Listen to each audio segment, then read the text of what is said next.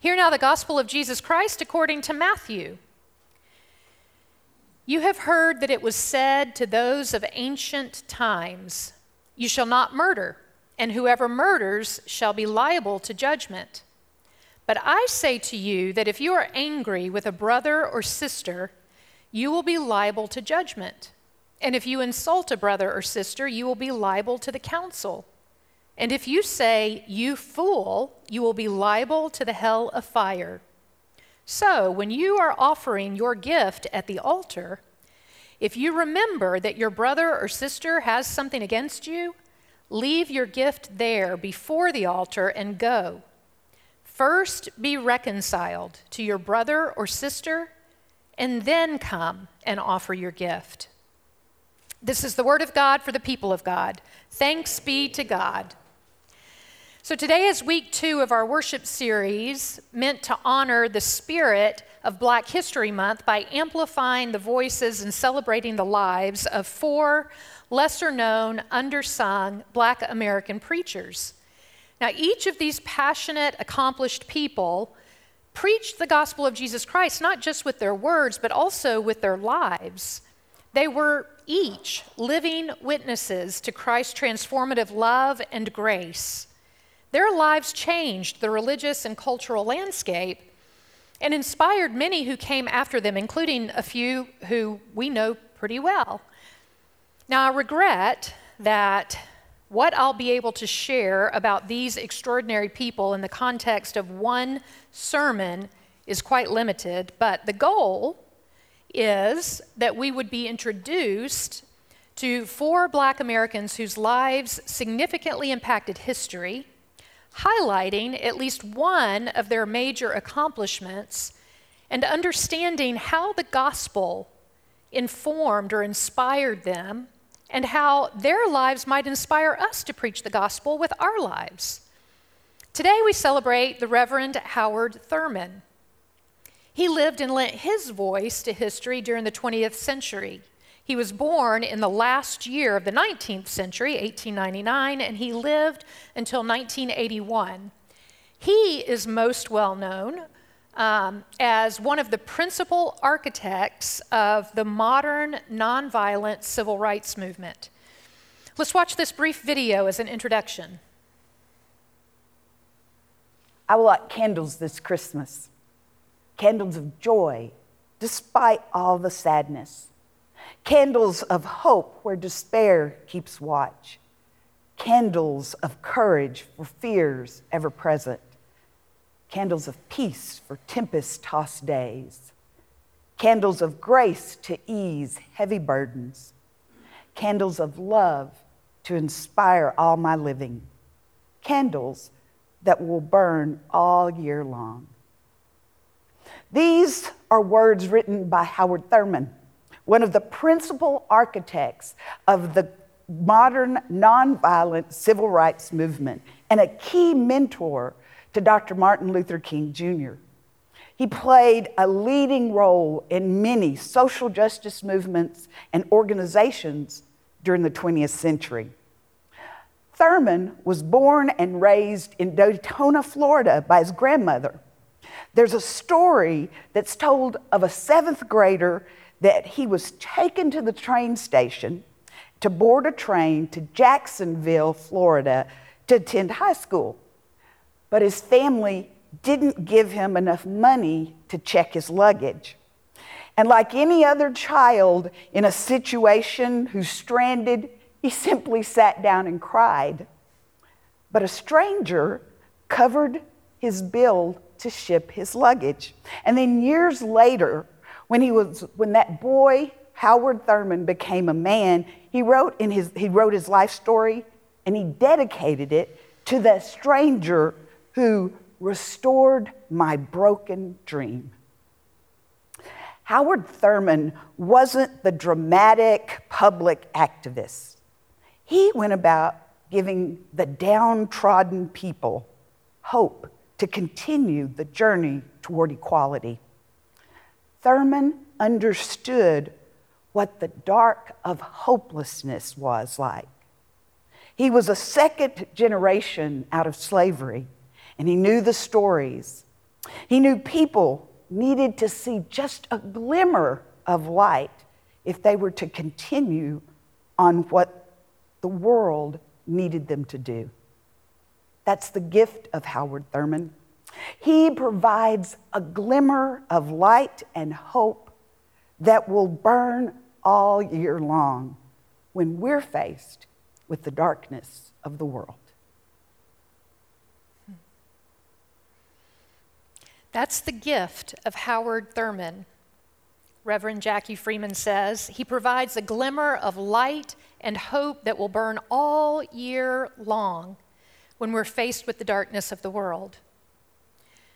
I love that story about Howard Thurman's journey to high school. But when I first heard that story, I wondered why anyone would travel 100 miles or more to go to high school. And what I learned is, at that time in Florida, that was one of only 3 high schools that were open to African American students. And Howard Thurman took his education very seriously. After high school, he earned his bachelor's degree at Morehouse College before earning a master's in divinity from Rochester Theological Seminary, and he graduated from both of those programs as valedictorian. Along the way, he was ordained as a Baptist minister at the First Baptist Church of Roanoke, Virginia, and he served as pastor of several churches throughout his career, and also served as the professor of religion and dean of chapel at several universities. In the spring of 1929, Thurman studied mysticism at Haverford College with a Quaker named Rufus Jones. Mysticism became a prominent part of Thurman's theology. As a mystic, he grounded his life in the idea that life is alive with creative intelligence. This comes through in his theology of nonviolence. In 1936, he became the first person to lead a delegation of African Americans to India to meet with Mahatma Gandhi. Gandhi's ideas also had a huge impact on his theology and ministry. Not long after meeting with Gandhi, Thurman helped to establish the Church for the Fellowship of All People in San Francisco. He co-pastored Fellowship Church, as it's affectionately known, from 1944 to 1953.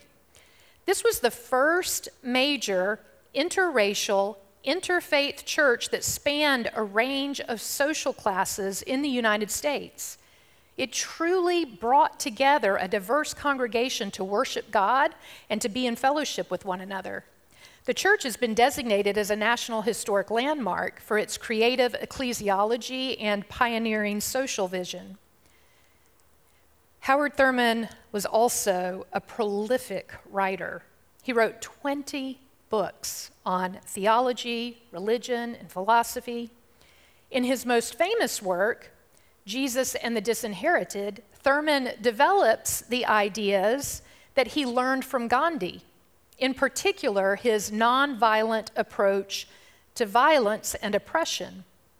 And he offers the vision of practicing spiritual disciplines, specifically the spiritual disciplines of love and forgiveness, as a response to resentment and as a strategy for liberation.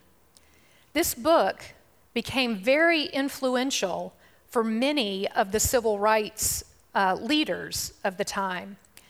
Thurman was a classmate of the Reverend Dr. Martin Luther King Jr.'s father and a friend at Morehead College. And Thurman later became a mentor and spiritual advisor to the Reverend Dr. Martin Luther King. And it's rumored that MLK carried a copy of that book with him wherever he traveled. In addition to King, Thurman influenced many other civil rights leaders, both black and white. He influenced a woman who we will meet in a couple of weeks. She's a lesser-known preacher named Pauli Murray. We'll learn about her. In 1953, he became the dean of Marsh Chapel at Boston University, which made him the first African American to hold such a position of influence in a majority white university. In July of 1963, Reverend Thurman preached a sermon at Marsh Chapel titled Violence and Nonviolence, in which he lays out his theology of nonviolence grounded in the scripture that we just read from the Sermon on the Mount. In particular, remember these words. So when you are offering your gift at the altar, Jesus preaches, if you remember that your brother or sister has something against you, leave your gift there before the altar and go. First be reconciled to your brother or sister and then come and offer your gift. In Thurman's sermon, he says that faith is given or gift. It's a part of what he refers to or thinks of as the givenness of God.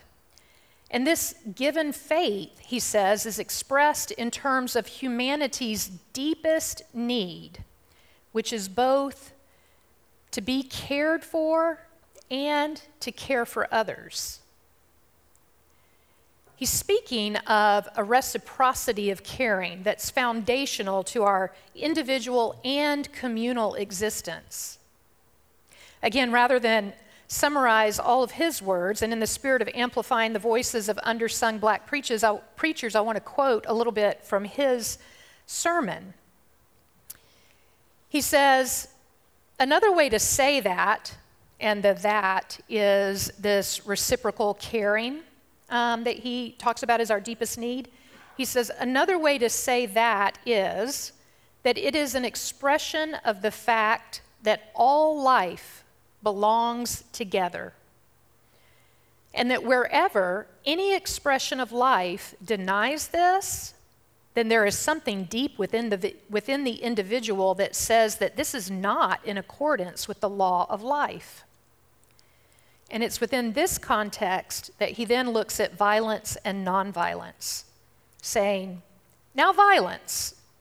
Violence is a form of force that has as its purpose either imposition of the private or collective will upon the object of the violence, or it has as its object the destruction of the violent one, so that violence becomes a method by which men seek to impose their will upon another in a manner that at once confirms the unity that springs up out of this basic sense about which I've been talking. For if I can bring my will to bear upon your will so that my will dominates your will, then this is my way of including you in community. And I must have you. And if I cannot have you on a voluntary basis, then I will have you by the exercise of this kind of power. Now, individuals who are responding to violence usually find that they must protect themselves from violence by countering it in some way. And the most fundamentally historic way to counter violence is with violence or with flight. You fight or you run. And if you fight, then you're saying that the person who exercises violence against you wills your non-existence if you will not come in and be as he is. And the violence in its logic, therefore, is the destruction of the life. It is the implementation of the will to the non-existence of another. Now, when I'm dealing with violence, Thurman says, I recognize within myself that I'm dealing with something that wills my extermination. And the most logical thing for me to do then is to affirm my own existence.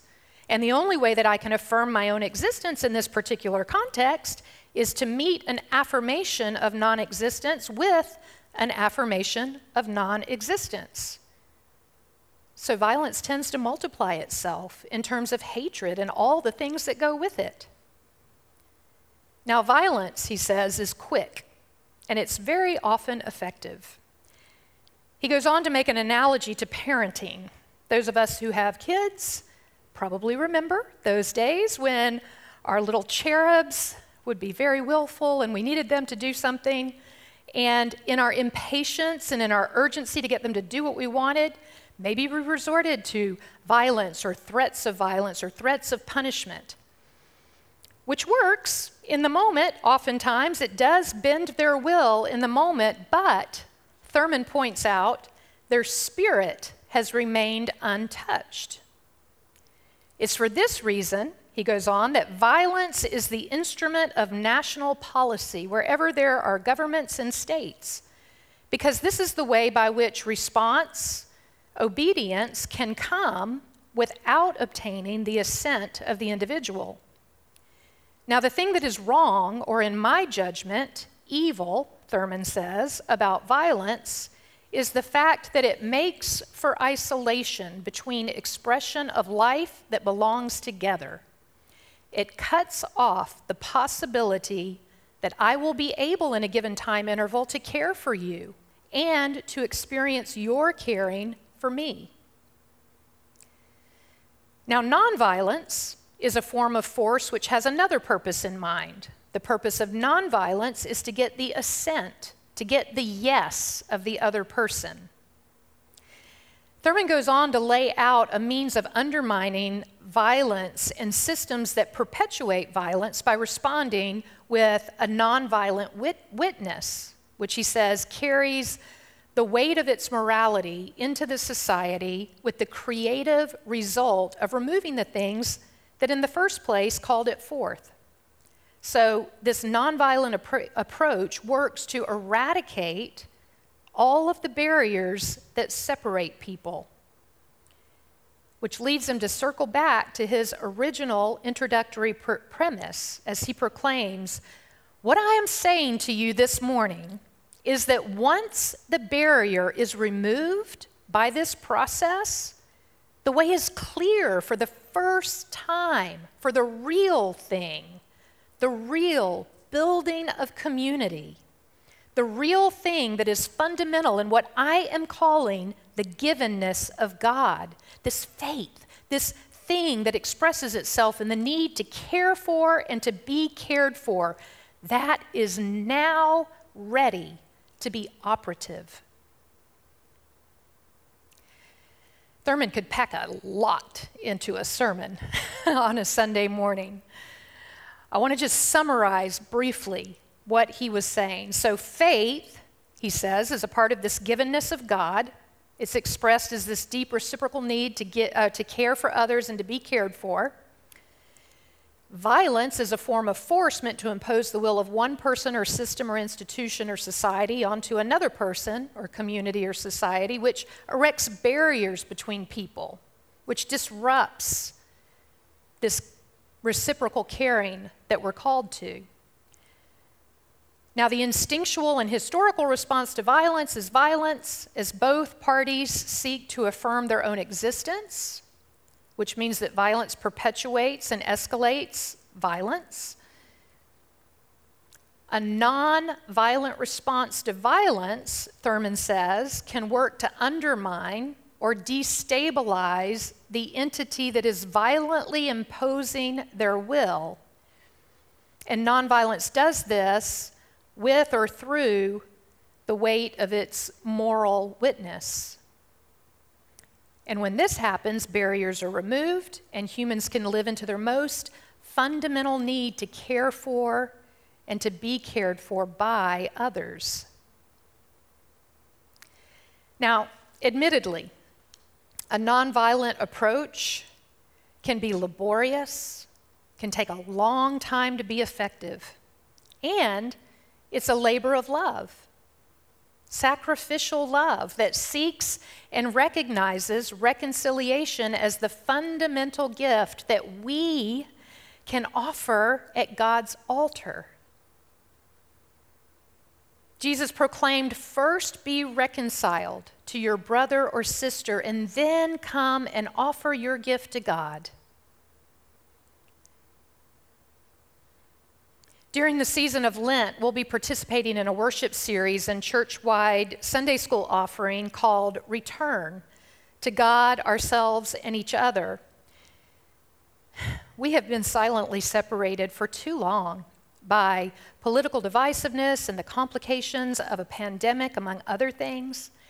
During this reflective season, we're going to relearn some ways of communicating, and we're going to work to more deeply reconnect.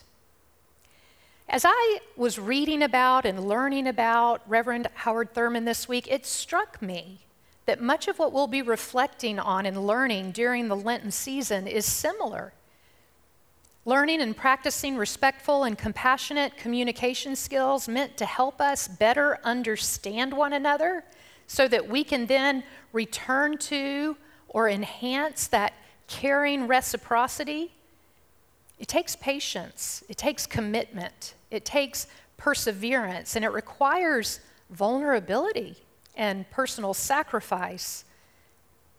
And the hope, the light that it shines into our world is that it can remove barriers and disrupt and undermine the polarization that we're experiencing in our world today, if we are willing to leave our gift at the altar and go and first be reconciled with our siblings.